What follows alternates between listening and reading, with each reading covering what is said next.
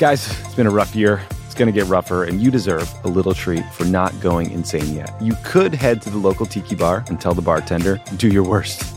But we have a better idea for you, which is pick out something from the Crooked store. The store is stocked with tons of new merch. It's perfect for the spring. And classics like the Friend of the Pod tees that you'll be wearing long into the next administration or the next fascist dictatorship, depending on how things go. Pick up a new tee for the warm weather ahead, a mug that'll remind you to stay involved this election year, or a hat celebrating your favorite pod. Go to crooked.com/store to shop.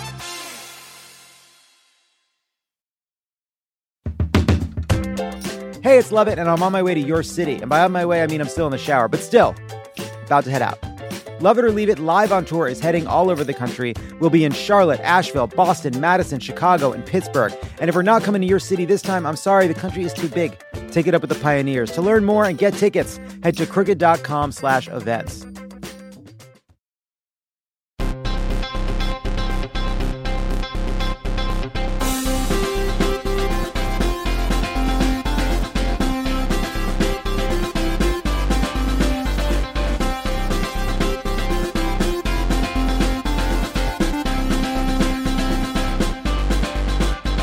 Welcome back to Pod Save America. I'm Tommy Vitor. I'm John Lovett. Jon Favreau is still vacationing down at Mar-a-Lago, spending some much-deserved time with Twitter. So Lovett and I are holding down the fort today for an extra fun July 4th themed show. Lovett, do you have any fireworks ready for us today? No, the LAPD Either took all. or, They took all my fireworks. The LAPD took all my fireworks, and they were like, "It's fine. We know what to do." Anyway, it was a mess. Well, listen, for those who don't have local LA news, LAPD blew up a truck in a part of town. But anyway, sorry. I didn't even know that. Oh, wow, no. That's exciting. Okay. It was a real mess. Well, that sounds like a mess then. Mm-hmm. We are going to talk about narratives in politics and beyond. And you might be asking why narratives? Because narratives, that's what July 4th is all about, right? We are told a story about America. It stretches from 1776 to today, and there's an important discussion to be had about what's real, what's not, what's good, what could be a blind spot for us as Americans. And we're also going to pick apart some other common media narratives in politics in our culture that sometimes are good, sometimes drive us crazy. We're going to have a little fun with it. Then we are going to be joined by Jason Concepcion, the co-host of Take Line in all caps NBA, and Ira Madison III, the co-host of Keep It, for a very special conversation about the most patriotic songs. And then finally, you're going to hear my interview with Roger Bennett. He's the co-host of a fantastic sports and soccer podcast called Men in Blazers. And we're going to talk about his new book, Reborn in the USA. Roger became a U.S. citizen in 2018 after falling in love with America decades ago as a kid growing up in Liverpool, England. And we'll talk about American culture and the power of the American story and probably some sports, and it'll be a lot of fun. And I think you will love hearing from him. But love it. Let's start with this narrative that defines July 4th and defines this episode, which is American exceptionalism. What's your take? Good, bad? It's complicated? So here's what I want to say about American exceptionalism, and it is this. Anyone who believes that America is the best country in the world cannot also believe in American exceptionalism. American exceptionalism is a pejorative to describe people who believe that America is the best country in the world despite evidence. And so when someone says, oh, they don't even believe in American exceptionalism, it's really fucking confusing to me because presumably someone who says, I think America's the fucking best, one of which is me. I'm one of those people. And if it's not because I believe or you believe, if the person who says that doesn't believe in American exceptionalism, they believe America is the best based on the facts, right? To say you believe in American exceptionalism is like a paradox. Do you see what I'm saying? Do you see how it doesn't really make sense?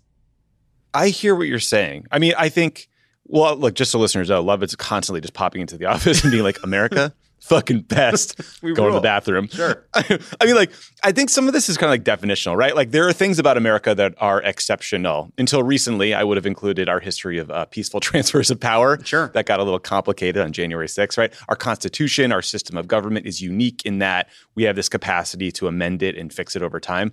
I think the term American exceptionalism, it was first coined by Alexis de Tocqueville, right? But it's changed a ton over time. And I think we get into trouble when we get too high on our own supply and we decide that it means like America is more just and more pure than anyone else. And like our way of life is just inherently better than everyone else's. And we're going to force it on you. Like that to me is the real risk. Well, it's that, Obama got dinged for saying Americans believe in American exceptionalism in the same way Greeks believe in Greek exceptionalism. And it was like 2 weeks of fucking stories about him not believing America is the best. But actually, he was saying something different. American exceptionalism isn't something you can believe in the inside. It's what people on the outside say about us and our myopic view about America being the center of every story. That said, I believe America is the center of every story. That's my position, which is why I reject American exceptionalism, because America is the best. Do you see the problem? Do you see the issue? I like it. I also think like what I kind of like cringe at a little bit is the constant like reflexive, this isn't who we are rhetoric whenever something terrible happens in the United States, which ignores the reality that a lot of the things we're talking about that are terrible in that moment have happened a lot, right? Slavery, Jim Crow. These are some of the recent conversations we had. And then there was this just ridiculous, idiotic 1776 commission report that the Trump folks leaked or released, right at the end of the administration that was literally just whitewashed, literally U.S. history in an effort to push back on the 1619 project. And like that, to me, is the ultimate, like, it's American exceptionalism to me is good when it's aspirational. And it's a story about America constantly trying to live up to an ideal. It's really bad when it's a cudgel that just silences criticism. And I think that's what like kind of the right-wing version has become. Yeah, there's also there's like another level to the racism that goes along with the fighting against teaching of our history in full. Like, and you see this with people like Josh Hawley saying like, I don't want to teach I don't want our kids to learn that America is racist. I want people to have hope in America.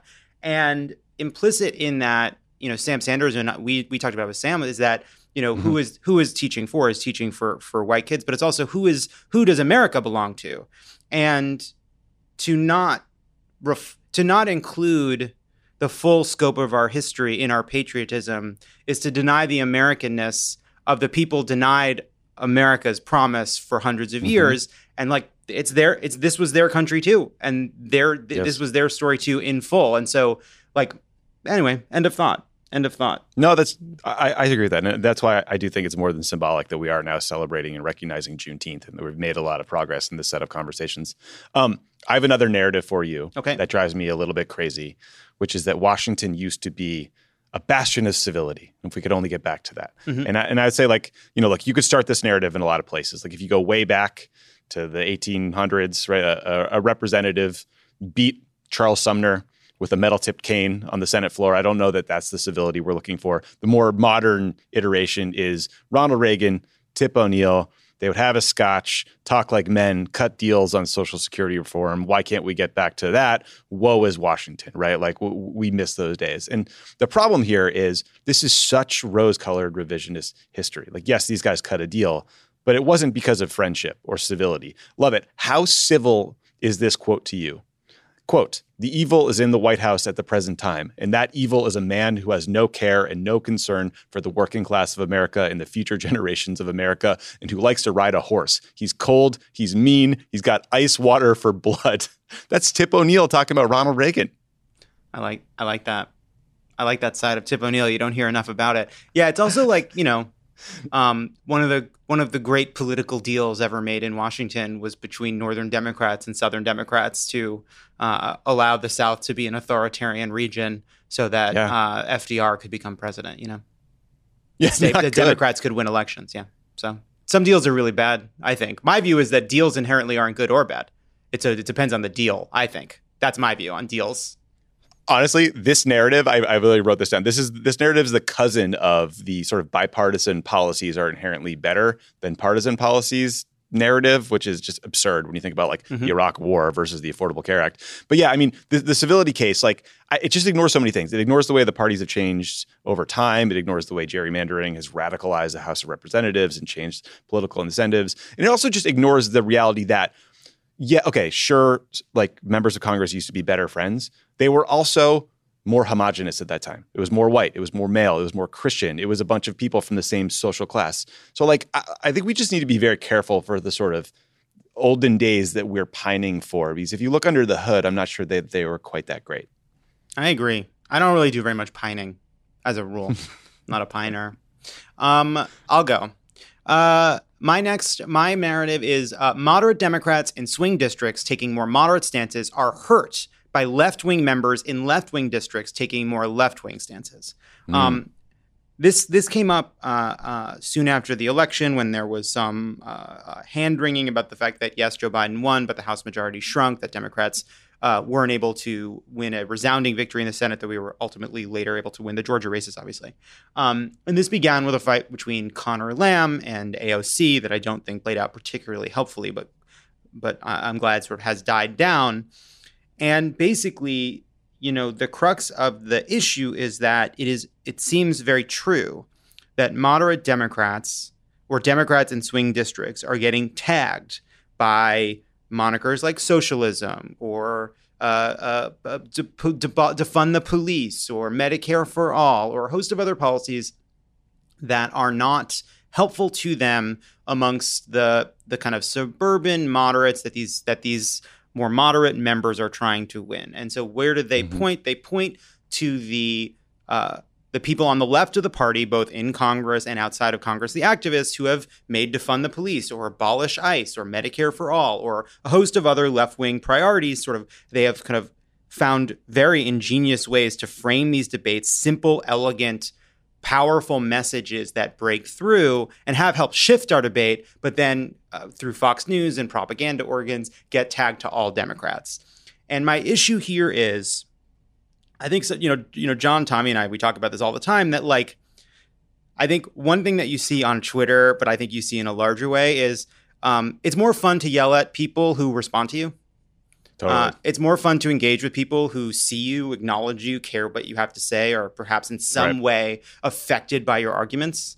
And so, you know, it's a similar phenomenon of looking for your keys where the light is shining. But the reality is, whether the left of the party takes a strong stance or not, Fox News, Tucker Carlson, right-wing radio, the Facebook right-wing organizations, they don't need a lot of help to find the activist, the random person, to saying something to the left that they're going to tag you with.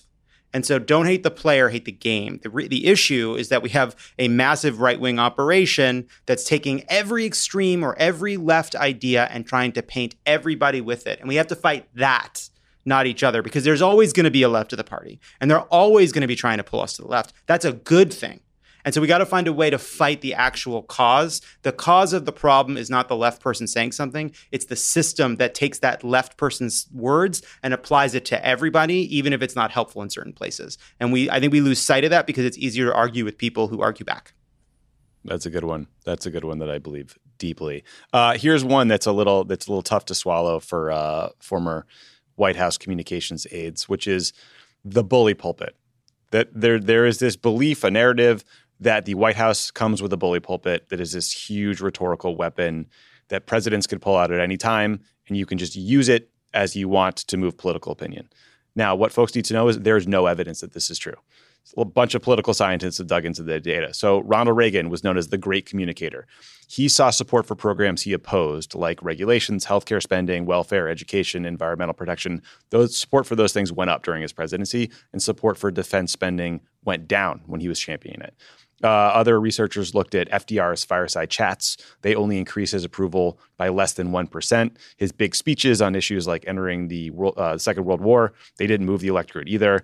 Bill Clinton visited 200 cities and towns before the 1994 midterms. God bless his staff. His numbers dropped. His healthcare bill failed. Republicans retook the House. Bush tried to sell Social Security privatization, failed. Gallup looked at the impact of State of the Union addresses going back to 1978, and they found that they rarely affect the president's public standing in any meaningful way. So my take home here is that sometimes talking about stuff could just backfire. Like when a president talks about an issue, things that are nonpartisan, can become partisan the minute you champion it. So I think White Houses and activists need to think just as much about, do we want the president to not focus on this, to not talk about it and just work it behind the scenes and see if that's a more effective path to getting something done than to like make it the headline of the State of the Union? Yeah, I think there's two things. I think that's one, I think sometimes it's like, I think politics, really messaging generally, I think it's true for, corporations trying to sell something. It's like being on a swing. You got to pump your legs at the right time, and you got to be resonant with the wave. It doesn't help to pump your legs halfway down. You got to be right at the top or right at the back.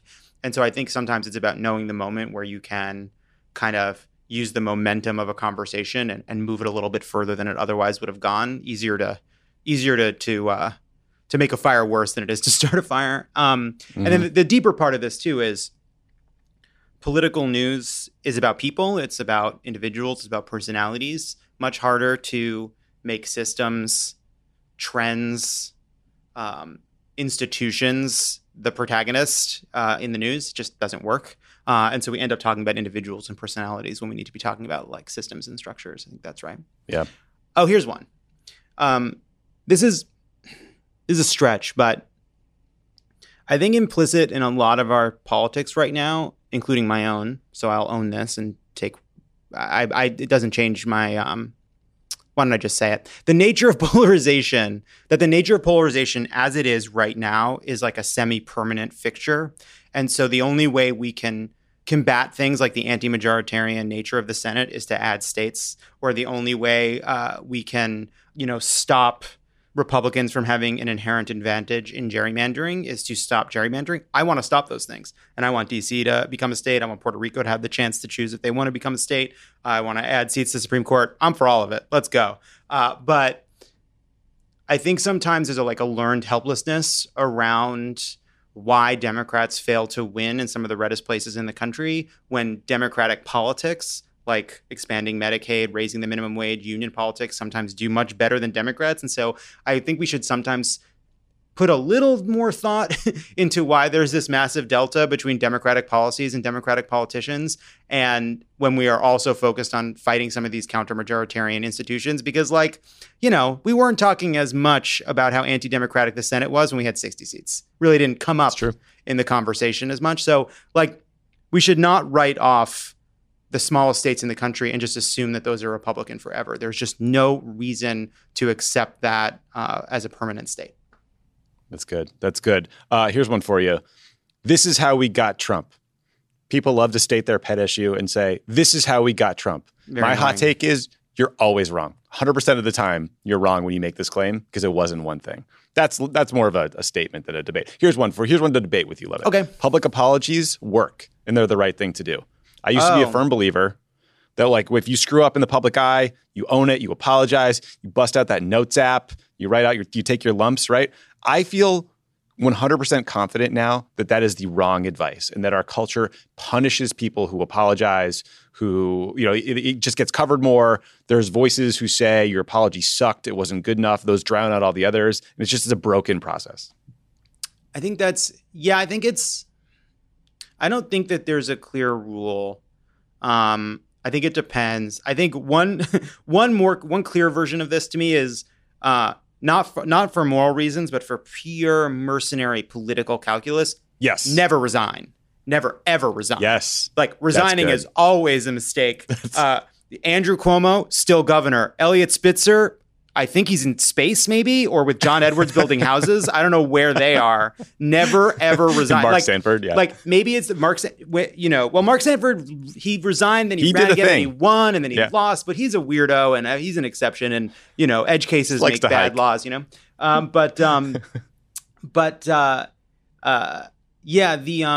If someone close to me was in a terrible political scandal and asked me what to do, and I was focused only on what was best for them, not for the state, not for the government, not for anybody but them as individuals, I would say, you hang on for dear fucking life. You hide, you do whatever. Maybe apologize though. See, this is why I think it's sometimes you can get in an apology. Although Liz Brunig, who is a great writer, and often heterodox in a way that makes Twitter very angry, but who I respect a lot, talks about how we have created a kind of system where there is lots of repentance but no acceptance. And so Yes. like that's not ideal. That's not ideal. But end of incoherent thought. No, I agree with all of that. Do you have any more narratives? Oh, I have some one dumb more. ones. I have one more. Please. Which is the value of authenticity. There's this idea that what we're looking for is authentic politicians. And I think Trump ought to be the thing that kills that dead, because he is on stage an incredibly authentic liar, a fully present performer, living in the moment, saying what is in his heart, and obviously completely full of shit. Because when you're saying you're looking, so I think it's because authenticity is a lot of good traits stripped of their meaning, stripped of their morality. Like authenticity is an impression of honesty, integrity, trustworthiness, right? But when you signal to the world that we are looking for politicians that seem authentic, you announce it to ambitious people of all levels of virtue that like what you need to do is put on a performance of authenticity. And you know what? They'll do it. They'll do it. Yeah. So we don't want authenticity. We want integrity. And by the way, I think sometimes the authenticity trap is that authenticity is, I think, for many reasons, easier to be performed by old white guys, and often harder to be grasped in the media by women, by people of color, by gay people. So integrity, not authenticity. That's my position. I like that. Okay, this is a random one. I don't know if this is a narrative as much as just like a thing that annoys me. Why do people gender inanimate objects? You hear this mostly from men, a lot of times around like food, like steaks and beer, masculine, salads and wine, feminine. No, it's fucking food. You're eating food, sustenance to keep you alive. But I actually think it's kind of a dumb, damaging thing if you think about the idea of telling a bunch of young kids, especially young boys, that like eating healthy is not what they should be doing for like made up gender reasons. It's a thing that's really bothered me for a long time. Yes, it's happening. It's playing out right now around. I'm trying to even say it without the lab grown meat. Like meat that is not made of cows, but made out of other materials. And, there's this like culture war going on now in Texas where they're like, you can't call it meat. And, and I saw there was a great ad by one of the companies, Impossible Beyond, one of the fake meat companies. Fake meat's not the right term. We need a better term. You haven't cracked it yet. I've told you this. You haven't listened. But their campaign is, are you afraid you'll like it? Which I think is really good. Which is really good, kind of pushing back on that. But yeah, it's like there's always this thing. It was like when Ted Cruz put bacon around the end of like some kind of a gun to cook the bacon with the gun. To cook the bacon. And it's absurd. It's there's a masculine food is pretty incoherent. But decades of bad advertising basically just rotting our brains.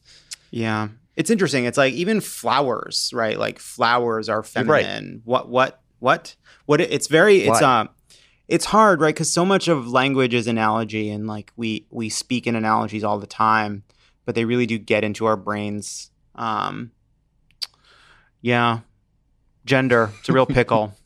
It's a real pickle. Last one I prepped for you, and we can cut this if it's too weird. Stalin was a good listener. Now, love it. This take was hot on the Twitter streets a couple days ago. A professor at Riverside City College in California tweeted, "People say I idolize," in quotes, Stalin. Not true. I hold a fair and balanced view. The man was neither savior nor saint, but he was at once a very successful revolutionary, a great contributor to Marxist theory, and said to be a great listener and collaborator during discussions, end quote. So you might look at Stalin and see a paranoid, totalitarian leader who threw millions of his own people into the gulags. I see a shoulder to cry on. It's there is no view too stupid to find quarter on the internet. None. Not a one. And this was true, when I see Elon Musk tweets, I think maybe rocket science is easy. When I see Ben Carson's public utterances, I think maybe brain surgery is easier than it looks. When I see this person, tweet what he's been tweeting about fucking Stalin, one of the worst mass murderers in human history, I think maybe getting a job as a professor is easier than it looks. Here's the other thing I would say. Just a reminder, you can say nothing if you want. All Say of nothing. us. You can just let it go by. You can just let it go by. Yeah, I thought Bo Burnham put it very well in his special. Just shut the fuck up. 1 hour. Just because there's just in Dark Knight, there's this moment where this cop wants to interrogate the Joker, and the cop says, I've seen a lot of punks, and I know the difference between the ones you can hit and the ones who will like it. Well, I'm going to hit you, and I'll just have to try to like it more. That is what engaging with trolls is. You are engaging with the Joker who likes the pain and whom you cannot beat. So you know what? Don't do it. The lesson of Dark Knight, don't feed the trolls. Don't feed the trolls. I see it. I like it a lot. Okay, that's our narrative section. We're going to take a quick break. When we come back, we'll be joined by Jason Concepcion and Ira Madison III to talk about patriotic songs. Stick around. It will be a lot of fun.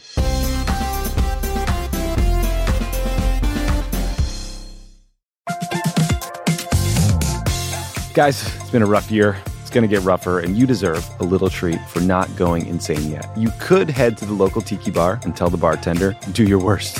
But we have a better idea for you, which is pick out something from the Crooked store. The store is stocked with tons of new merch. It's perfect for the spring. And classics like the Friend of the Pod tees that you'll be wearing long into the next administration or the next fascist dictatorship, depending on how things go. Pick up a new tee for the warm weather ahead, a mug that'll remind you to stay involved this election year, or a hat celebrating your favorite pod. Go to crooked.com/store to shop.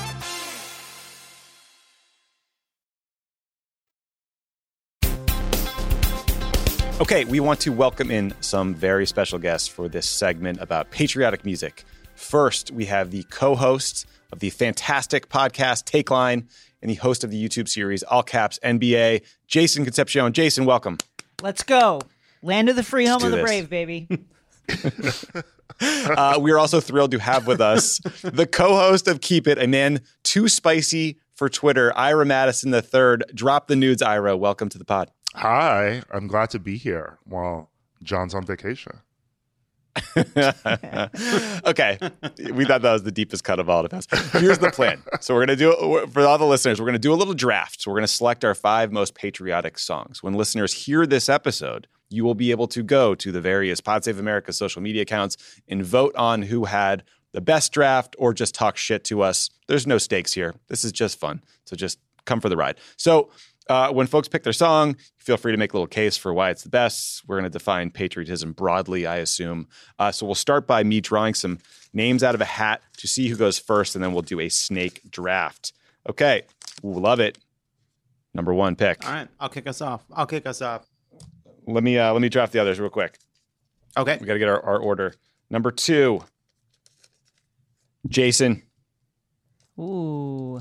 Number 3, Ira. I'm bringing up the rear here. Okay. Dear Diary. All right, here we go. Am I kicking us off? You are. You go Ira. 1, and then I'll do 2 at the end because it's a snake. Well, should you come back explain? Should you explain for the audience out there who's not perhaps versed in the snake draft what the snake draft is? Explain it for me. I don't know what the fuck Yeah. the He's a snake pro. draft is. I've been pretending to. He's a pro, people. Jason's a pro here. So the way a snake draft works is whoever picks first goes, then goes second, third, fourth, and then the person who drafted fourth, so me, I'll pick 2, and then we'll come back around to Love It, and he'll do 2. Right? So that's how you don't get screwed if you're at the end. So think about the way a snake moves, like in this kind of squiggling Snake-like. fashion. Yeah. Squiggles. As the snake hits the end, the 4th pick, it then comes back, and so the 4th pick picks again, and then when it gets back to the front, the formerly first pick now picks again, and it does this whole squiggle. Like I said, he's a pro. It's squiggle. Don't tread on me. Now you Don't can do see it. it. Do Now not you do can it. see it. All right, I'm going to kick us off.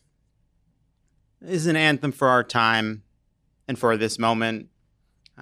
It is a song written by will.i.am, Otto Knows Jetman, Whoa. Sebastian Ingrosso, Anthony Preston, and Ruth Ann Cunningham, along with the singer of the song, Britney Spears. It was the lead single. It was the lead Free single from the her! 2013 album Britney Jean. The song is Work Bitch, but it was edited for You radio better. as Work Work. I will share with you some of the lyrics that I think capture both the American experience and the ongoing tragedy of Britney Spears' captivity. Here we go. You want a hot body, you want a Bugatti, you want a Maserati, you better work, bitch. You want a Lamborghini, sipping martinis, looking hot in a bikini, you better work, bitch. You want to live fancy, live in a big mansion, party in France, you better work, bitch. You better work, bitch. You better work, bitch. You better work, bitch. Now get to work, bitch. Wow, that's How is good. it that we did not understand that these songs were a cry for help? Well said. Love it. I know you had to read those lyrics. What's your point? I knew them off the top of What's my your point, head. Ira? Oh shit! Oh, wow. You're Oh, gayer wow. than me. I am. Look at you. Look at you. It's getting personal early, everybody. Jason, you're up Wow. with your first pick. Well, it's not only a great July 4th song, I see it as a great song for moving to Los Angeles, which is a move that I made several years back. Fuck. You know, I hopped off the plane at LAX with Fuck. a dream in my cardigan. Lyrics by Jessie J. I love that a British person wrote this song. Vocal by Miley Cyrus. It is, of course, Party in the USA. An anthem for our times, an anthem for all time, an addictive number. I love the song. Does the geography quite make sense that she would hop off the plane at LAX and then looking to the right see the Hollywood sign? That doesn't quite track, but love the song anyway. Party in the USA. She couldn't have All taken right. the 10. She couldn't have taken the 10 to the... no, it doesn't Yeah, work. it doesn't. No. Yeah, The 101. All How right. do we Well, get over we're there? Maybe okay. she went south and then... but again, Jessie J, a British person wrote the song, so that's fine. You know Yeah. what? Jessie J is a great singer. She can blow. A great singer in her own right. I love her. Yeah. that is true. All right, Ira. Okay. Number one pick. My first choice, inspired by the ongoing drama with the filibuster and people in the Democratic Party. I'm picking Where the Party At by Jagged Edge featuring Nelly. Ooh. Because also, whenever there's American holidays, I'm always like, where the party at? God, that's a good one. That's a real good one. Okay. So I got That's two classic now. Ira. That's classic Ira. He always bounds in the room and goes, where the party at? Hey. I have done All that. right. My first pick. I'm going to pick two. My first pick, Sam Cooke, A Change is Gonna Come. Wow. One of the greatest voices in the history of the world. The song became an anthem for the civil rights movement. We will all look past One Night in Miami and how underwhelming that film actually was. If you're going to have the most interesting people in history in a room together, maybe have them do something, just a thought. But that's my first pick. My second pick is Green Day, American Idiot. Whoa. It is a takedown of post 9/11 hysteria. Don't want to be an American idiot. One nation controlled by the media. Information age of hysteria. It's calling out to idiot America. How perfect is that? Shout out to the person who would lean over and say, this is about Bush. It's about Bush. It's about Ira, Bush. your second pick. So my next song is by an icon, Lenny Kravitz. Okay. It's American good one. Woman. Ba-dum, ba-dum, ba-dum, ba-dum, bum, bum. I love it. And the lyrics sort of is how I feel about most American women. American woman, stay away from me. American woman, mama, let me be. The American woman's a white woman. Wow. Okay. That's an assumption. I think we know who he's yeah, telling to get away, okay? Author it's of not the Lisa Bonet. 1776 report. Whoa. Oh, shit. It's not. You're right. And who could forget, of Love course, it. here's Jason, why I sorry. love this. I just want to say that I love this pick, both for its essential essence in and of itself, and the fact that famously Lenny Kravitz split his leather pants while performing this song. The clip then going viral. An amazing moment in American history. Indeed. Let it all hang out, Lenny. He did.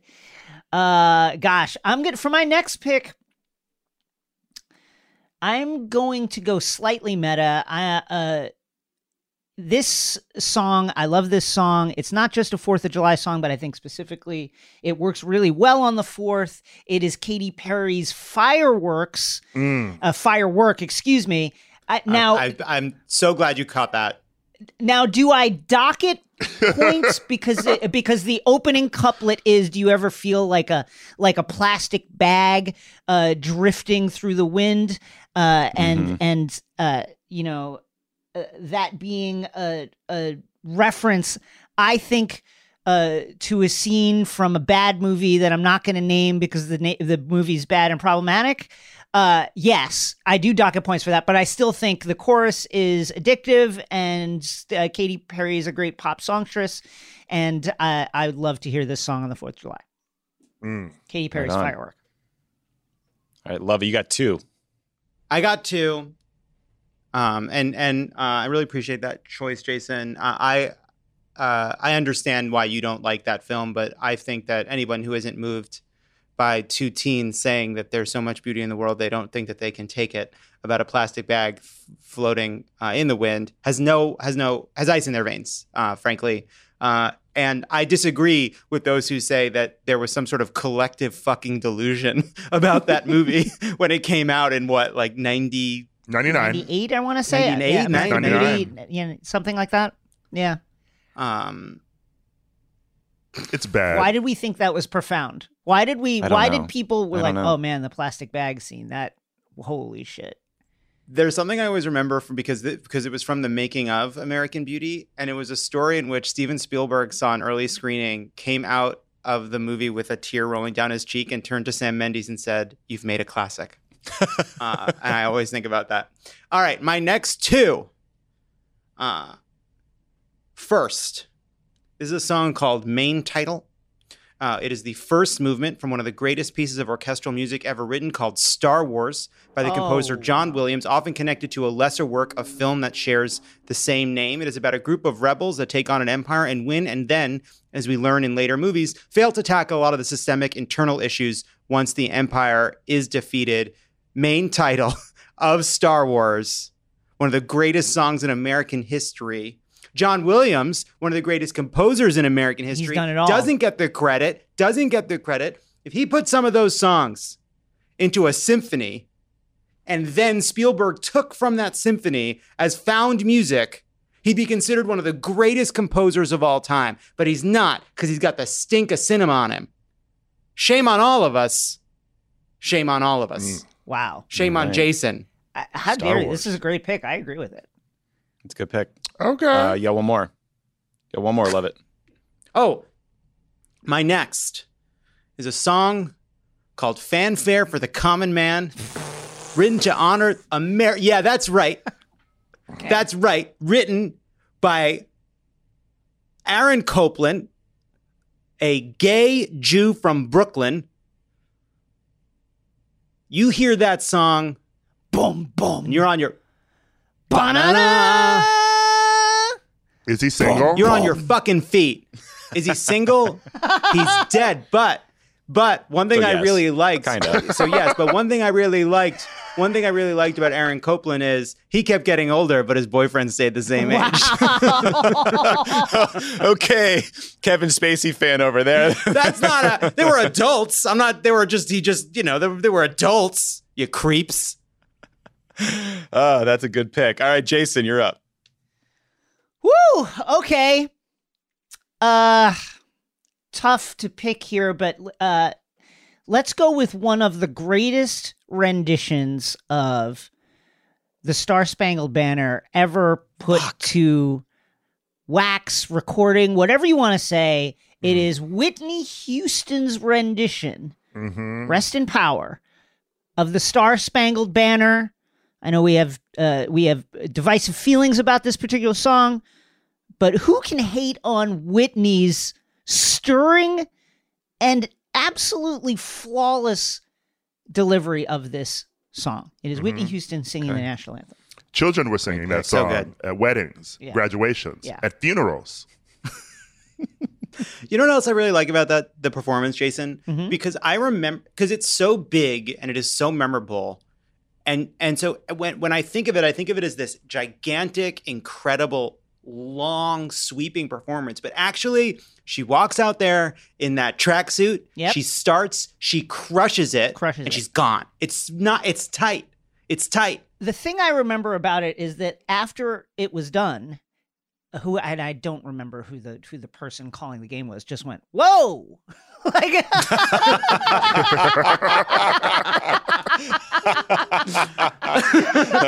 Understated. yeah. Ira, you are up. All right. Well, I'm surprised no one picked this already, but I'm going to have to go with the seminal classic, American Pie, which, of course, Ooh. was released in 2000 on the soundtrack for the Madonna Rupert Everett film, The Next Best Thing. I'm, of course, talking about the Madonna cover of American Oh Pie. my God. Disgusting. Shame on you. good. Thank Shame you, on William you, Orbit, sicko. for the remix. Sick. Oh. That is a sick choice. Great Hashtag choice. did it first.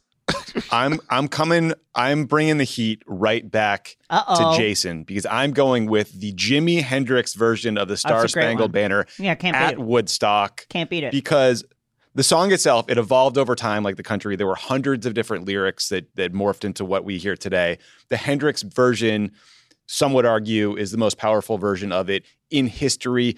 Jimmy was in the army. Vietnam was raging. It was like he was just this torn, tortured person in that era. So Hendrix is my guy here. And then my next one, similar time frame, but I'm going to go with Creedence Clearwater Revival, Fortunate Son.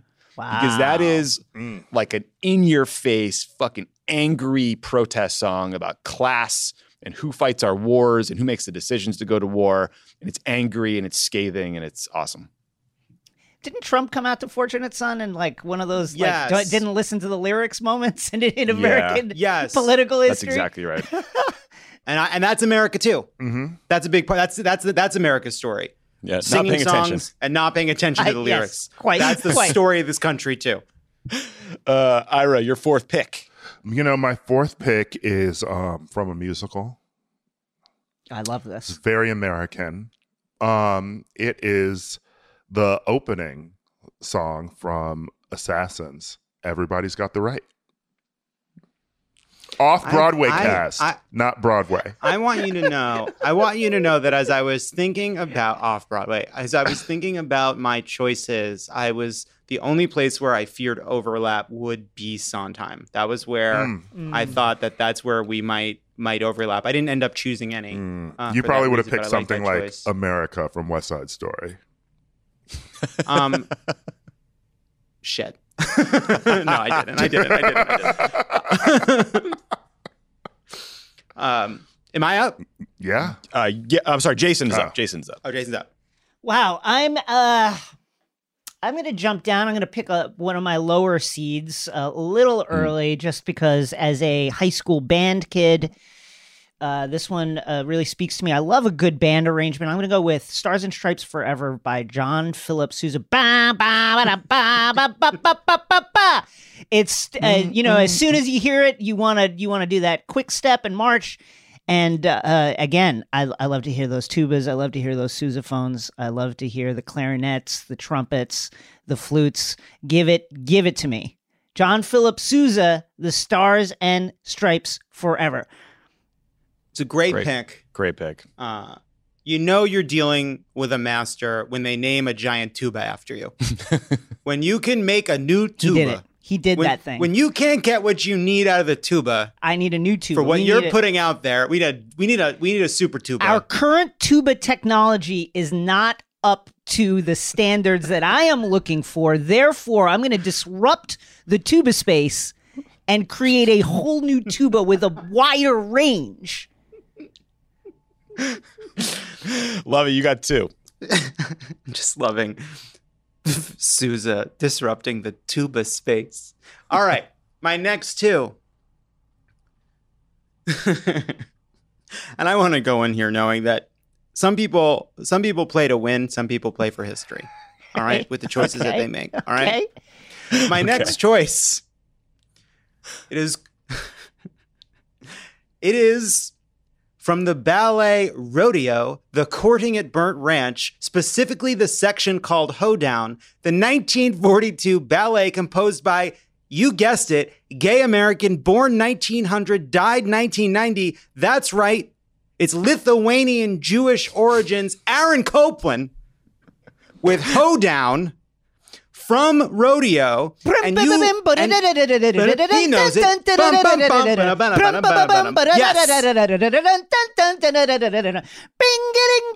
Yes. I'm well aware of it. I love it. Big fan. You are talking about so many dead gay people today. It's the same. It's the same one. It's the one dead gay guy. Well, I want you to know, I made a choice, and I almost was going to give you a range of gay Jewish composers. And then the problem was it was hard to not go with George Gershwin's Rhapsody in Blue. That's a great one. But Rhapsody in Blue has been double tapped in the back of the head, one shot by Woody Allen in Manhattan, the other by United Airlines. So that's an executed song, Dead on the Ground.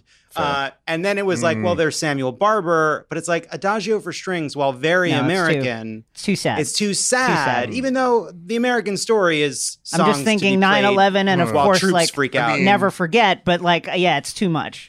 I mean, isn't the most American Gershwin song "Slap That Bass"? Sure. Why not? My next choice. And that's not there's another too that you're not. There's another. There's darker choices in the Gershwin song catalog. But the next choice is Appalachian Spring, specifically the Allegro by the late composer. It's Aaron Copland. And my reason for choosing all of these Copland songs, again, knowing that this was not for a win, but for history, is I just want to remind everybody listening that gay Jews from Brooklyn wrote the American songbook, all right? They wrote America's songs, all right? Some of them married women, and they hated it. Some of them didn't. Some of them married women and then had heart attacks, which seems like probably were just kind of panic attacks from the lives they had to lead. But they wrote great songs, all right? Shout out Charles Ives. I don't know if he was gay, actually. Shout out to Charles Ives, whether you were gay or straight. If Charles Ives was straight, I apologize. He was an accountant. I do know he was an accountant. All right. He was or an ad man. Everyone's gay when they're dead. It's true. That's not that the Mormons have anything to say about it. Ira, go. That is true.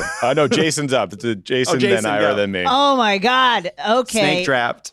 Woo!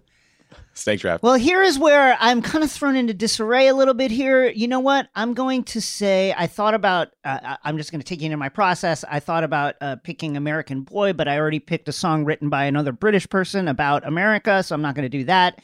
I also don't know what Estelle is up to right now, so I'm going to She's go away QAnon. from that one. Is she QAnon now? No, okay, so I'm probably. glad I didn't I pick. don't know. Okay. Slander. So I am going to go, gosh, this is tough. You know what? I'm going to go with Woody Guthrie's This Land Is Our Land.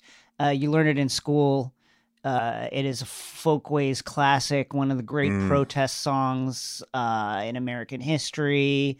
The fact that they teach it to kids is funny to me because then you read the lyrics and you're like, oh, this is actually quite revolutionary socialist propaganda that I'm learning as a child, which I maintain sharing this country as one people.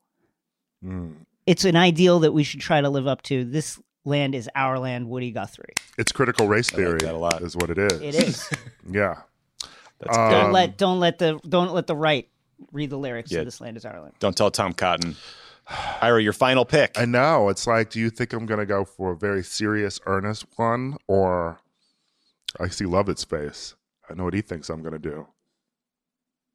But I'm going to go with a serious one. I'm going to go with the Black national anthem as sung by Beyonce at Coachella. Mm-hmm. I knew it. Yeah, lift every voice and sing. Great choice. It's a great one. There was a Great real choice. opportunity there for you to say one of the many other songs she sang. I mean, I could have gone with Independent Woman because Mm-hmm. I'm constantly throwing my hands up at her because I am an independent woman. Mhm. Yeah. I'm a mama who's profiting dollars. You bet. You bet you are. Yeah. That's what everyone says about you. Thank you. Struggling here with this last one. Okay. I know what I'm going to do. D'Angelo, Devil's Pie. Fuck the slice. We want the pie. Watch us all stand in line for a slice of the devil's pie. It's about greed, materialism. What is more American than that? Rick Rubin, I think, produced it. Pretty sure he did. Great song, great artist, underrated. Listen to it, kids, if you don't know this one. Also featured in the movie Belly, which is also underrated if you want to see lots of rappers acting. So that's my final pick. Not Tommy talking about Belly on This Morning. I think I've seen Belly 10 times. I see that for you. It's a good You know, movie. there's that scene where they come into the club Yeah. and like it's all lit up. I forget what song's playing. Anyway, I'm not going to sing it. Guys, Yeah, I was really hoping. I was on the edge of my seat hoping that it would happen. no, man. Singing is something you only hear on All Caps NBA because one of us went to Berkeley and one of us can't Well, it sing. doesn't mean I can for sing. shit. You know, a Hype Williams classic. So, Look, here's the thing. As a small child, I had a wonderful melodious voice, famed at Camp Starlight, where I was Oliver, where I took on many a great role. And then I hit puberty, and I vividly remember the two gay guys who ran the theater department, one of them saying, "What happened to John?" And then the guy at the piano went, "Puberty," and then ba-dum bum ba-dum bum, and that was the end of my music career. So I won't be doing very much you singing. were bullied by the Gershwin also- brothers. I was also, by the way, just doing a little internet searching here. It turns out Charles Ive may have also just been a huge homophobe. So I just may have my wires Interesting. crossed there. Just something to keep in mind. But then again, maybe she protests too much. You know, I don't know. Fair. I don't Fair. know. Put it in the comments on Charles Ives. Am I up? Is somebody up? Are we done? I think we're How done. many We're more done. are we doing? We're Wow. done. I have to thank all of you for playing along with this. That went better than I ever could have possibly hoped. That is our first, maybe final, patriotic song draft. Thank you, Jason. Thank you, Ira. Everyone, go on social media, the Crooked accounts. You can roast us. You could vote for who had the best draft. And when we come back, you'll hear my interview with Roger Bennett from Men in Blazers about the story of America, his immigration story, sports, soccer, all kinds of other fun stuff. So stick around for that.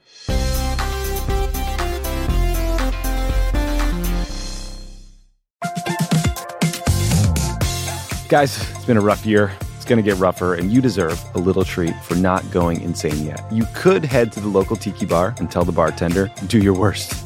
But we have a better idea for you, which is pick out something from the Crooked store. The store is stocked with tons of new merch. It's perfect for the spring. And classics like the Friend of the Pod tees that you'll be wearing long into the next administration or the next fascist dictatorship, depending on how things go. Pick up a new tee for the warm weather ahead, a mug that'll remind you to stay involved this election year, or a hat celebrating your favorite pod. Go to crooked.com/store to shop.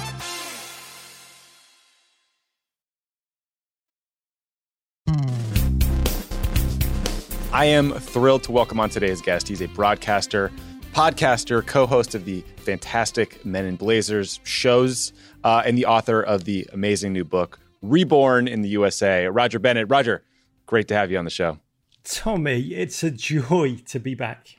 Okay, so today's episode, we're talking a lot about narratives, and I thought your book is a perfect way to talk about the power of the story of America, the power of American movies and culture and music, because this book is a self-described Englishman's love letter to America, and I feel like it's so nice to hear that sentiment, because I think we rightly have talked a lot about the enormous flaws with this country, but it's important to also remember what a privilege it is to be here. So it's also a privilege to have you.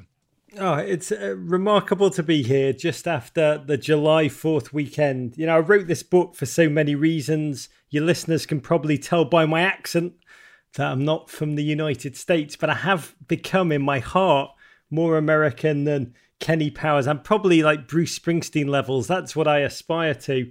And I grew up in Liverpool, England, at a dark time in the North's history, 1980s, the great city of Liverpool, magical place that was falling apart economically, politically, culturally. There was a heroin epidemic, unemployment soaring, Thatcher just laying waste to the coal pits, to the steel mills. If you've seen Billy Elliot, you kind of know what I have. And I didn't have ballet to save me, Tommy, but what I had, instead of the arabesques, really was American soft power, the culture, the books, the music, the movies, the television shows, the Chicago Bears, and I feasted on all of them. They all seemed to be little breadcrumbs of a life that could be lived in color, whereas mine was lived in black and white.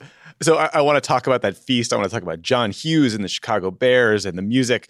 But let's just start with your formative experience growing up in Liverpool, because the book is so funny and it's incredibly relatable detail, because I want to get to that experience. So you talk about like teachers just caning students regularly, beating the crap out of them with rulers, I guess. There are scenes where students put hydrochloric acid on a teacher's desk. There's a thumbtack on a teacher's chair. Like, was your school full of sociopaths, or was this normal for Liverpool?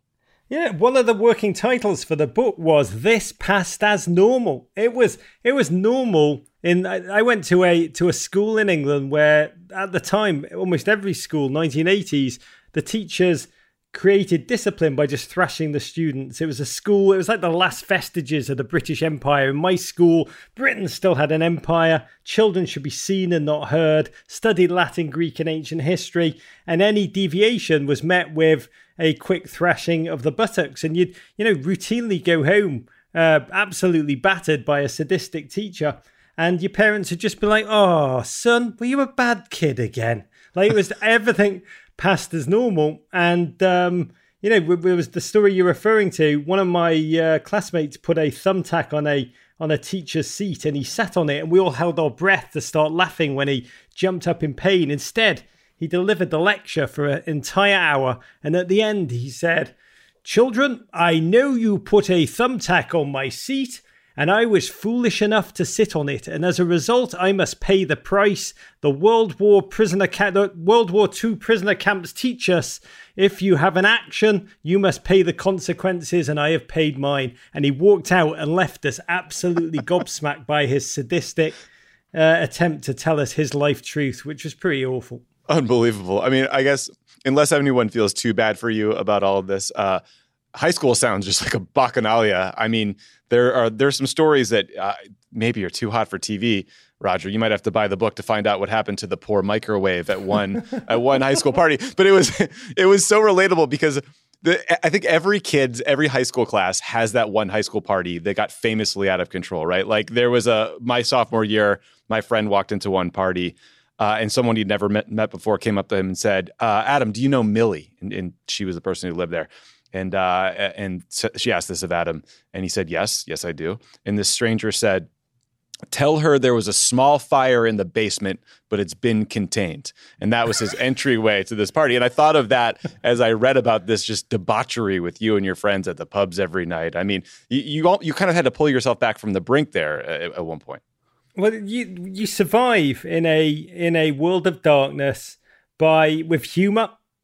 There's a reason so many English comedians come out of Liverpool. It's hilarious. You survive through making light of a darkness that surrounds you. And also, Liverpool was the port city in which every product rolled out to the empire in the olden days, and then everything came in, and Liverpudlians look out to sea and dream of a world which is different to our own, and particularly towards America, Tommy.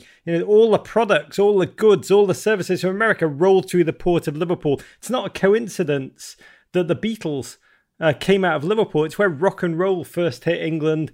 Paul, John, George, and the other one, they all rose up, and so we felt so close to America. And so I told myself I was an American trapped in an Englishman's body. My own family story is that of 3 generations ago. My great-grandfather Harris was a butcher in the Ukraine. He dreamt of a better life like thousands. He wanted to go to Chicago, the hog capital of the world. And the myth of the Liverpool Jewish community is that it's full of the low IQ individuals that when the boat from Eastern Europe docked to refuel in Liverpool, they looked up at the one tall building on the Liverpool skyline, thought they were in New York and got off and said, we're here, we've made it to the promised land. But it wasn't. And my grandfather, Sam, who I was so close with, when things were dark, he would pick up this little tchotchke Statue of Liberty, plastic souvenir toy, and he'd just look at it and he'd say, we should have lived there. We should have lived there. So I was every American piece of culture, Heart to Heart, The Love Boat, Fantasy Eye, all of it just filled me with, they were like clues of this land that I felt I was, America, even though I'd never set foot there. And obviously the parties, Tommy, your party, my party, it was Run DMC and the Beastie Boys that were just essentially, they were the puppet masters of all of our behavior for at least 2 years. Amazing. So Roger, the transfer portal opened and we got our hands on you on June 1st, 2018. You became an American citizen. Congratulations. We're thrilled to have you. But before you became a citizen, you spent all this time in the U.S. watching, observing America. You are our modern Alexis de Tocqueville. Was there anything you were able to see in that time that you think that we missed about ourselves? I first came to Chicago when I was 16. I came over for a summer and I lived in the northern suburbs with my pen pal. That's the person you write to, young listeners, before the age of the internet. And it was John Hughes's neighborhood, Glencoe, Highland Park, I lived in. And it was as promised. It was as promised. It was the Holy Land, New Trier High School, which was bigger than most English universities. My mom went there. Oh, New Trier Mafia. Thousands of your listeners are no doubt. Yes, I went to it was eye-openingly spectacular. And I met the Chicago Bears Super Bowl winning team. William Refrigerator Perry whispered into my ear, "Dream big dreams, kid. You can do anything. I did. You can too." Which I now know, working in sports, is an amalgam of every cliche any athlete just flings off when they meet some little kid and want to get the hell away from them. But when he said them, I was like, oh my God, he's telling me to move to Chicago as soon as I can. And I did. I moved here at the first opportunity after university in England, and I got a job, my first job. I was an illegal alien, which I think is an important part of the story, Tommy. I came on a tourist visa and just never left. And to begin with, I was a waiter, a baker, a terrible baker, 4 a.m. shift. I was a librarian and I'd fall asleep in the stacks. And I was just hustling. And then I got a job. I'd done a law degree in England. I got a job during the welfare debates during the Clinton welfare debates, where single African American males were really stigmatized in that policy debate. And I worked with public advocacy groups to train mostly homeless men how to talk to the media about the challenges between welfare and work. It was amazing. So I arrived and then spent most of my life in the Robert Taylor homes in the near south side of Chicago. And so what I realized immediately, young Rog, and this will not shock you, Tommy, you spend your whole life grappling with this. I was absolutely aflame, and I still am. It's why I wrote the book. I still am the biggest motivator, the driver of my life, the driving force in my life that I've acted upon as a kid that grew up with a Statue of Liberty painted on his bedroom wall and the Manhattan skyline, and dreamed of moving there and made that dream come true by luck and by being blessed. But I realized that's the American idea, and I instantly, in the Robert Taylor homes, you immediately are exposed to the American reality. And the gap between those two was startling, is startling. Obviously, I wrote the book in the past 17 months of lockdown, when all of that really fermented and became unbearable and impossible to ignore, which is why ultimately, the epitaph for a book that's about a love of America, a lifelong love of America, the driving love of America, why the epitaph of the book, which is probably the most important words in the book, they're not mine. The epitaph's such a funny... it's why the epigraph of the book. The epigraph is such a funny part of any book, where you're actually using somebody else's words to set your own up, or in my case, overshadow them. It's the words of of Langston Hughes. Let America be America again, the land that never has been yet and yet must be. I love the book, in Your Political Awakening. It starts when your father makes you be one of like the only people in all of Liverpool to support Margaret Thatcher and go around and canvass and knock doors. And then you get, and that obviously immediately makes you just a red hot flaming liberal like me, you know, just like the absolute opposite of whatever he intended. Yeah, I mean, my father is a judge in Liverpool. And Liverpool, when I was growing up, the city was, it felt like you could walk onto a street corner and stare at buildings and genuinely see them deteriorate before your eyes. I remember watching Mad Max, The Thunderdome, and thinking that the wasteland, the wasteland didn't look that bad to me. I was like, that'd be an upgrade on where I'm living. And it was a deeply political time. Thatcher was just, making the South rise up as a financial centre in Europe. And the North, she just laid waste to. And Liverpool was her punching bag. She stigmatised the entire city. And we grew up at a time when Liverpool City Council had serious debates about whether they should cede from the rest of England and become a republic, a socialist republic, the Republic of Liverpool. And in that milieu, my dad was like one of the last conservatives. He adored Mrs. Thatcher, loved the Queen. You know, I was wearing for school like everybody. There were pitched battles at the time, all up and down England, between the miners trying to fight to save their union and Thatcher and the police force, just running battles every night on the news, just thousands of men just bloodied in pitched hand-to-hand battles up and down the North and the Midlands. And so I wore for school on under my collar, which was a canable offence if you were found, a Coal Not Dole sticker. Like, nice. I was all in. But my dad was the last, probably, maybe there were a dozen Thatcher supporters. It was the most fruitless thing. It was like Daniel going into the lion's den, but with the opposite set of values. And he said, we need to leaflet these areas with conservative, what you call in England, bump propaganda crap. and I was 9, 10. I'd do whatever my dad said. Like, if he said you can't answer the phone when it rings during dinner time, that's the rule. You do it. And we went. And we had just dogs set on us. We had bags of piss chucked at us. And as well we bloody should have done. And there's no better way, I believe, than to turn your kids into flaming progressives than to force them to do what we did. So in a way, I'm thankful. And every election, my dad would say before the results came in, when I went to bed, he'd say, if the Conservatives lose tonight, we're going to move to Canada. And Tommy, I had seen Degrassi Street. It didn't look half bad in Toronto. And I would go to bed and I would kneel like I'd seen, the how you pray in school. I'd seen that. That's what you do. I'd kneel, put my hands together, and I'd say, please God, let Thatcher lose tonight. And she never did. So this political turmoil is this formative experience for you.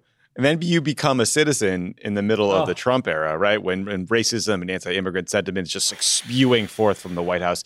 Did you ever worry that you joined Team America right before we were about to get relegated to a lesser tier of democracy? Because it felt bad for a minute. Mate. I mean, there's a joke on my show amongst our fans that when a elite athlete comes on or a movie star, they are guaranteed to have just a bomb of a movie within weeks. Or, Aaron Rodgers came on and then lost to Tampa Bay in the playoffs immediately. And when that happens, the fans always tweet #Curse of Rog.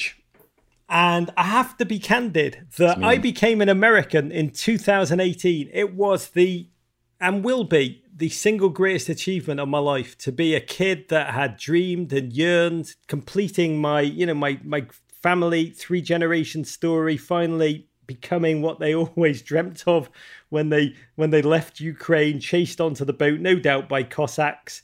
3 generations later, I was completing that journey. And to stand in that room, Tommy, in the southern tip of Manhattan, in a courtroom, with 162 individuals from 42 nations around the world, and you look left and right, and these individuals, all I'd done was survive a couple of thrashings from teachers and then late night beatings in chip shops after the pubs had closed. There's individuals who had escaped civil war, famine, trekked across, arduous terrain. And all of us had been united by that idea of America. In my life, when I needed it, Run DMC, Chicago Bears, Tracy Chapman, whatever. And but this, to me, it's like saying Animal Farm is a book just about horses and pigs. It's much deeper than that. And so are all of those things to me. And America gave me, and everybody in that room, you could see the tears, the joy, the dreaming. You could see that America had given, the idea of America had given each of us courage, strength, joy, hope, a sense of possibility that there could be another world to the one that we lived in. And so that was an incredible moment. And at the time, the last president's headshot was hanging over the judge, and the judge who swore us in did allude in his speech, said not everybody feels about new immigrants as I do, as we do in this room. And I came out of the courtroom and tweeted a photograph of myself. This is why I wanted to write this book about a nuanced love of America. I came out and tweeted a photo of myself with a naturalization certificate. And it was the most joyous day of my life. And immediately there was I must say, the majority of people joyous, just welcoming, just elated. There's a true joy in new Americans arriving. But there was a strain in social media who said, good, Roger, you've done it the legal way, and started to kind of make a political point out of the whole thing. And it devastated the day for me, because I realized just because I'm white and funny and on television, they just project that Roger's one of the good ones. But the honest truth is, I am a legal alien who came to this country with, with big dreams, no plan, no money, bit of hustle. And it was really devastating that in that moment that fight broke out on social media. And so I wanted to tell this story because I think the story is important. And then even more so, Tommy, because I decided to write the book and then obviously did nothing about it. But then lockdown began. I live in New York City. New York City was the ground zero of the pandemic. Sports shut down. Yeah. That sports is how I make sense of the life. It's the drama. It's the human theatre that animates, gives structure to my life. And so nature abhors a vacuum. And I started to write the book. And then as I wrote the book, the pandemic response just segued into the Black Lives Matter, some of the agony, the pain, just the immense trauma of that period of time, and then into the toxicity of the election cycle. And I did think, my God, is this the ultimate curse of Rog that I have stumbled into? And then the second thought, Tommy, is who the hell, if this thing goes bottom up, this election, who the hell is going to want to read a book about a love of America? Am I going to have to just plug it on Newsmax and OANN? And the publisher's going to be like, good news, we got someone to blurb your book. Bad news, it's Sebastian Gorka. He's the only one who wants to attach himself to a love of America. So it was a deeply traumatic time. And through the book, I tried to embrace that trauma. And I think the book is a beautiful antidote to some of that trauma. And in particular, the scene where you become a citizen and all the people around you and applauding for each other and the diversity in the room. I mean, it's just a beautiful story. It's a uniquely American story. And I loved it. All right. So I feel like I'm actually torturing you by not asking you about sports for this long. So the episode comes out July 5th, right? What's left in the Euro 2021 tournament? I've been watching. A lot of listeners maybe haven't. What should they tune in for? And then, do you have any pitches for Olympic soccer later this summer? I know the American women are as badass gets. If only our men were half as good as our women, we would be dominating on both sides of the field. So the Euros is the World Cup, but just for European teams. And it was postponed last year because of the pandemic. So it's been unbelievable just to have this at all, to have 11 cities across Europe host this just delicious tournament where the nations are taking the field with their histories, taking the the field alongside of them, and just so much narrative in this tournament. And there's been so many storylines where, because the joy of football is that it's really just a mirror that reflects societies, the politics, the culture that surround it. So there's been, and let's just say there's a lot of history whenever a European team takes a field. So we've been very blessed, A, that it's happened at all, B, that there's fans there, C, that, I mean, there's been incredibly joyous storylines. There's been some terribly dark storylines with Hungary and Viktor Orban using his team as essentially attempting to use his team as a symbol of statecraft and black shirted thuggery. But when this podcast airs, we will be down to the final four. One of those four could be England, which is, for England is just a remarkable. They're like the New York Knicks of world football. They never miss an opportunity to miss an opportunity. So we'll be down to the final four, and then next weekend we have the final, and the joy that surrounded this tournament being played by men who have exhausted, psychologically, physically exhausted by the pandemic schedule of football over the last year. They played with a giddiness, with a adrenaline, just so many. They pulled on the shirt, sang the national anthem, and they've almost reverted because they're all exhausted, they're all knackered. Sure. And they've just played like kids on a schoolyard. There's been a giddy joy, a hilarity. It's been like the scorelines have been like ABA basketball in the 1970s. And it's been a whole continent has made memories that they will savor for generations. It was so fun hearing you talk about the England-Germany game on Men in Blazers, your podcast, and like hearing that there are some people in the UK who see the UK play Germany and think about they still have that anger there from World War I or World War II or like real past battles. I mean, to your point, like that history really does come out on the field for some folks. I'd never really occurred to me that was true.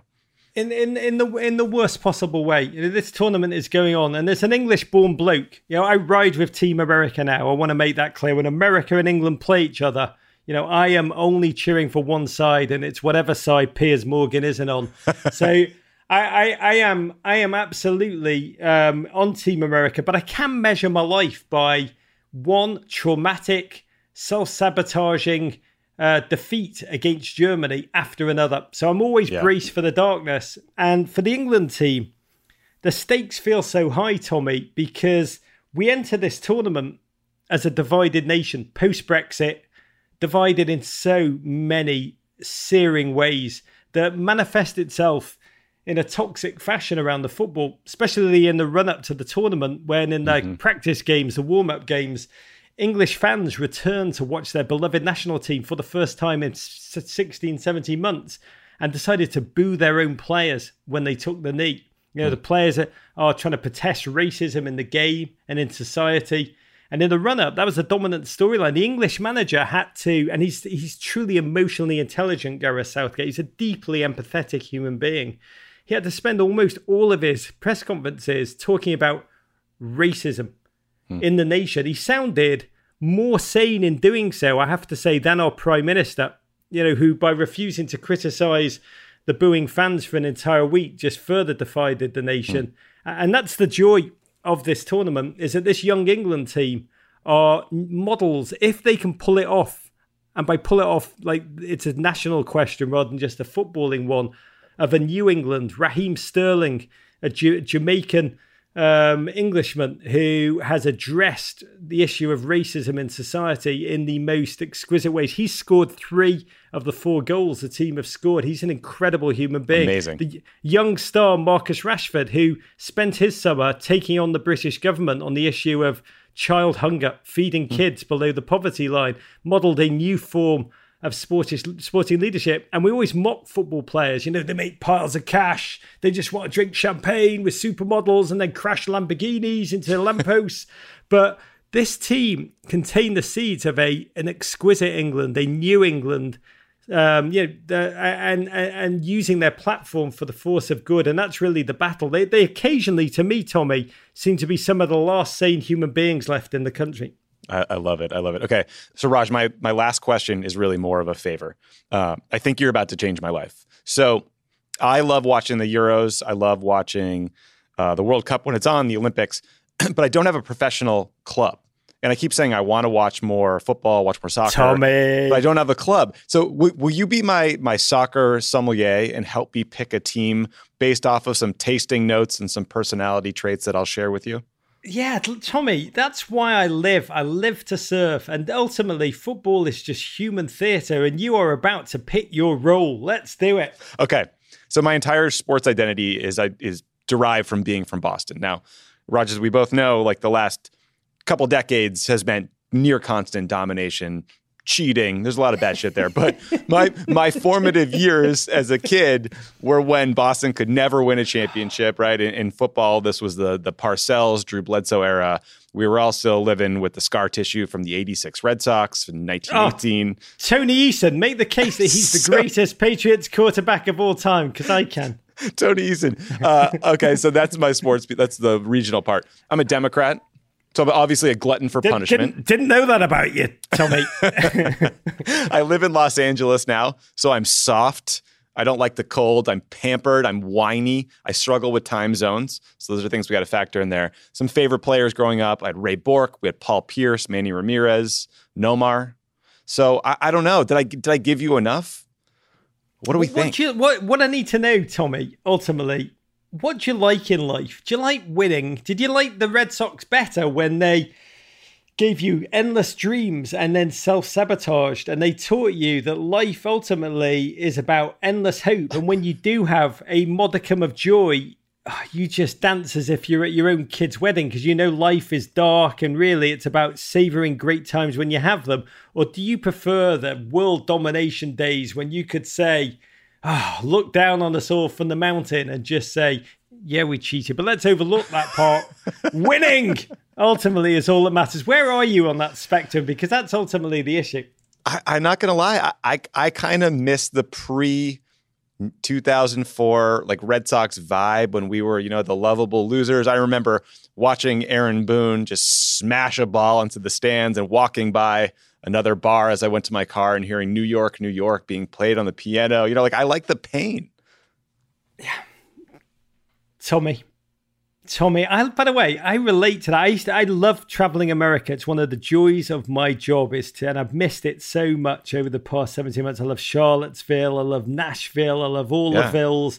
And I used to love, when I first came here, going to Boston in the late 90s, going to Fenway Park, and just sitting there, and it reminded me of home. It reminded me of Liverpool. Just the sadness of the fans, the shattered, bereft hope, and just the eternal willing to go again, willing to be constantly.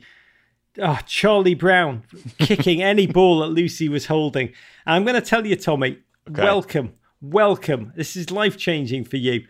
Welcome to Everton Football Club. It's a family, it's community, it's a club that does everything off the field so joyously. Like, they invest in community, they've got social programming, they care about their fan base. It's such an authentic, exquisite club. We eternally are desperate to return to former glory of the 1980s. We found, let's just say, we are lost in the woods without breadcrumbs to help find our way out. And the occasional moments of glory, they feel all the sweeter. And it's one of my life achievements.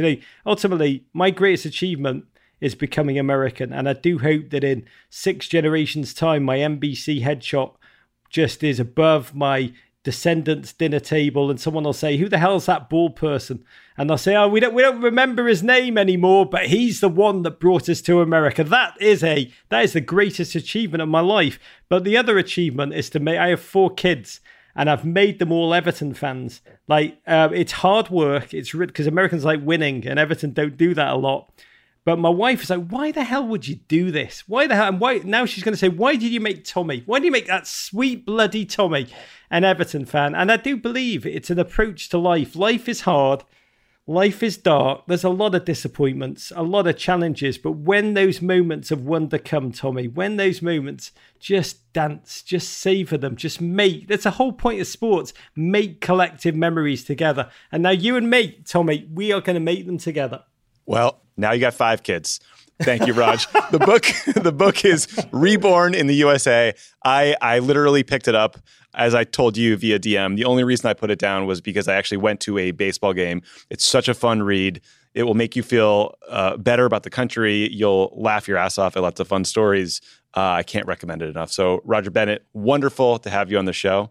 Have a great 4th of July. Have a great everything. Same to you, beautiful man. Tommy, and to all of you at Pod Save America and your op. Courage.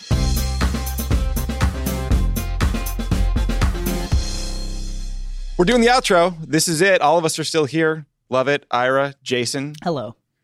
Can I This tell is you an what outro. my runners up were that I didn't get to say? Of course. Yes, please. They were Fight the Power, because Chuck D came on one. Love It or Leave It. Okay. Good one.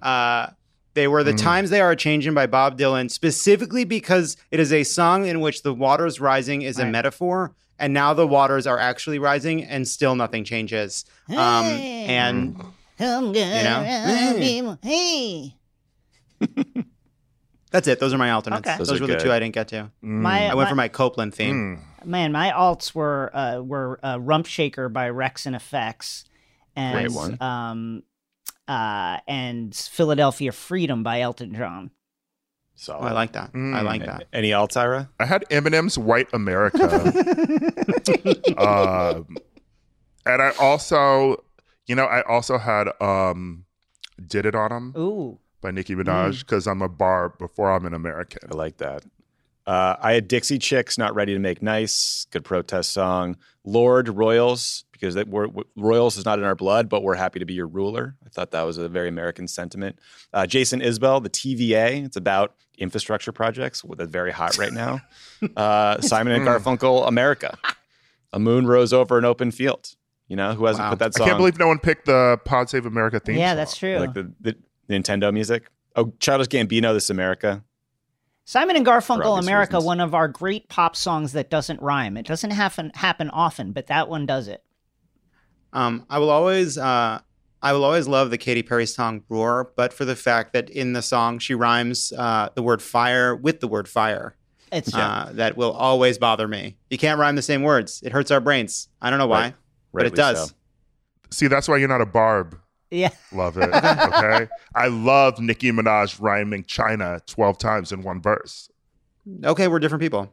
That's just something that's okay. Yeah. Right? That's American too, isn't it? I thought. Yeah, it is. It is. Mhm. Well, we learned something about America and ourselves in the outro. So thank you all again. Talk to you next week.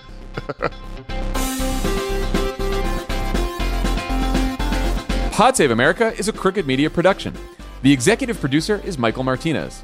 Our senior producer is Flavia Casas. Our associate producers are Jazzy Marine and Olivia Martinez. It's mixed and edited by Andrew Chadwick. Kyle Seglin is our sound engineer. Thanks to Tanya Sominator, Katie Long, Roman Papadimitriou, Caroline Rustin, and Justine Howe for production support. And to our digital team, Elijah Cohn, Phoebe Bradford, Milo Kim, Yale Freed, and Nar Melkonian, who film and share our episodes as videos every week. This show is sponsored by BetterHelp. Is there something you need to get off your chest? What is your outlet for working through the things that stress you out? I do the crossword. That helps. I also go to therapy. And I say, this week, I don't want to make any progress. She's like, ugh, that's what you said last week. We all carry around different stressors, big and small. When we keep them bottled up, it can start to affect us negatively. Therapy is a safe space to get things off your chest and to figure out how to work through whatever's weighing you down. If you're thinking of starting therapy, give BetterHelp a try. It's entirely online, designed to be convenient, flexible, and suited to your schedule. Just fill out a brief questionnaire to get matched with a licensed therapist and switch therapists anytime for no additional charge. Get it off your chest with BetterHelp. Visit BetterHelp.com/PSA today to get 10% off your first month. That's BetterHelp, HELP.com/PSA.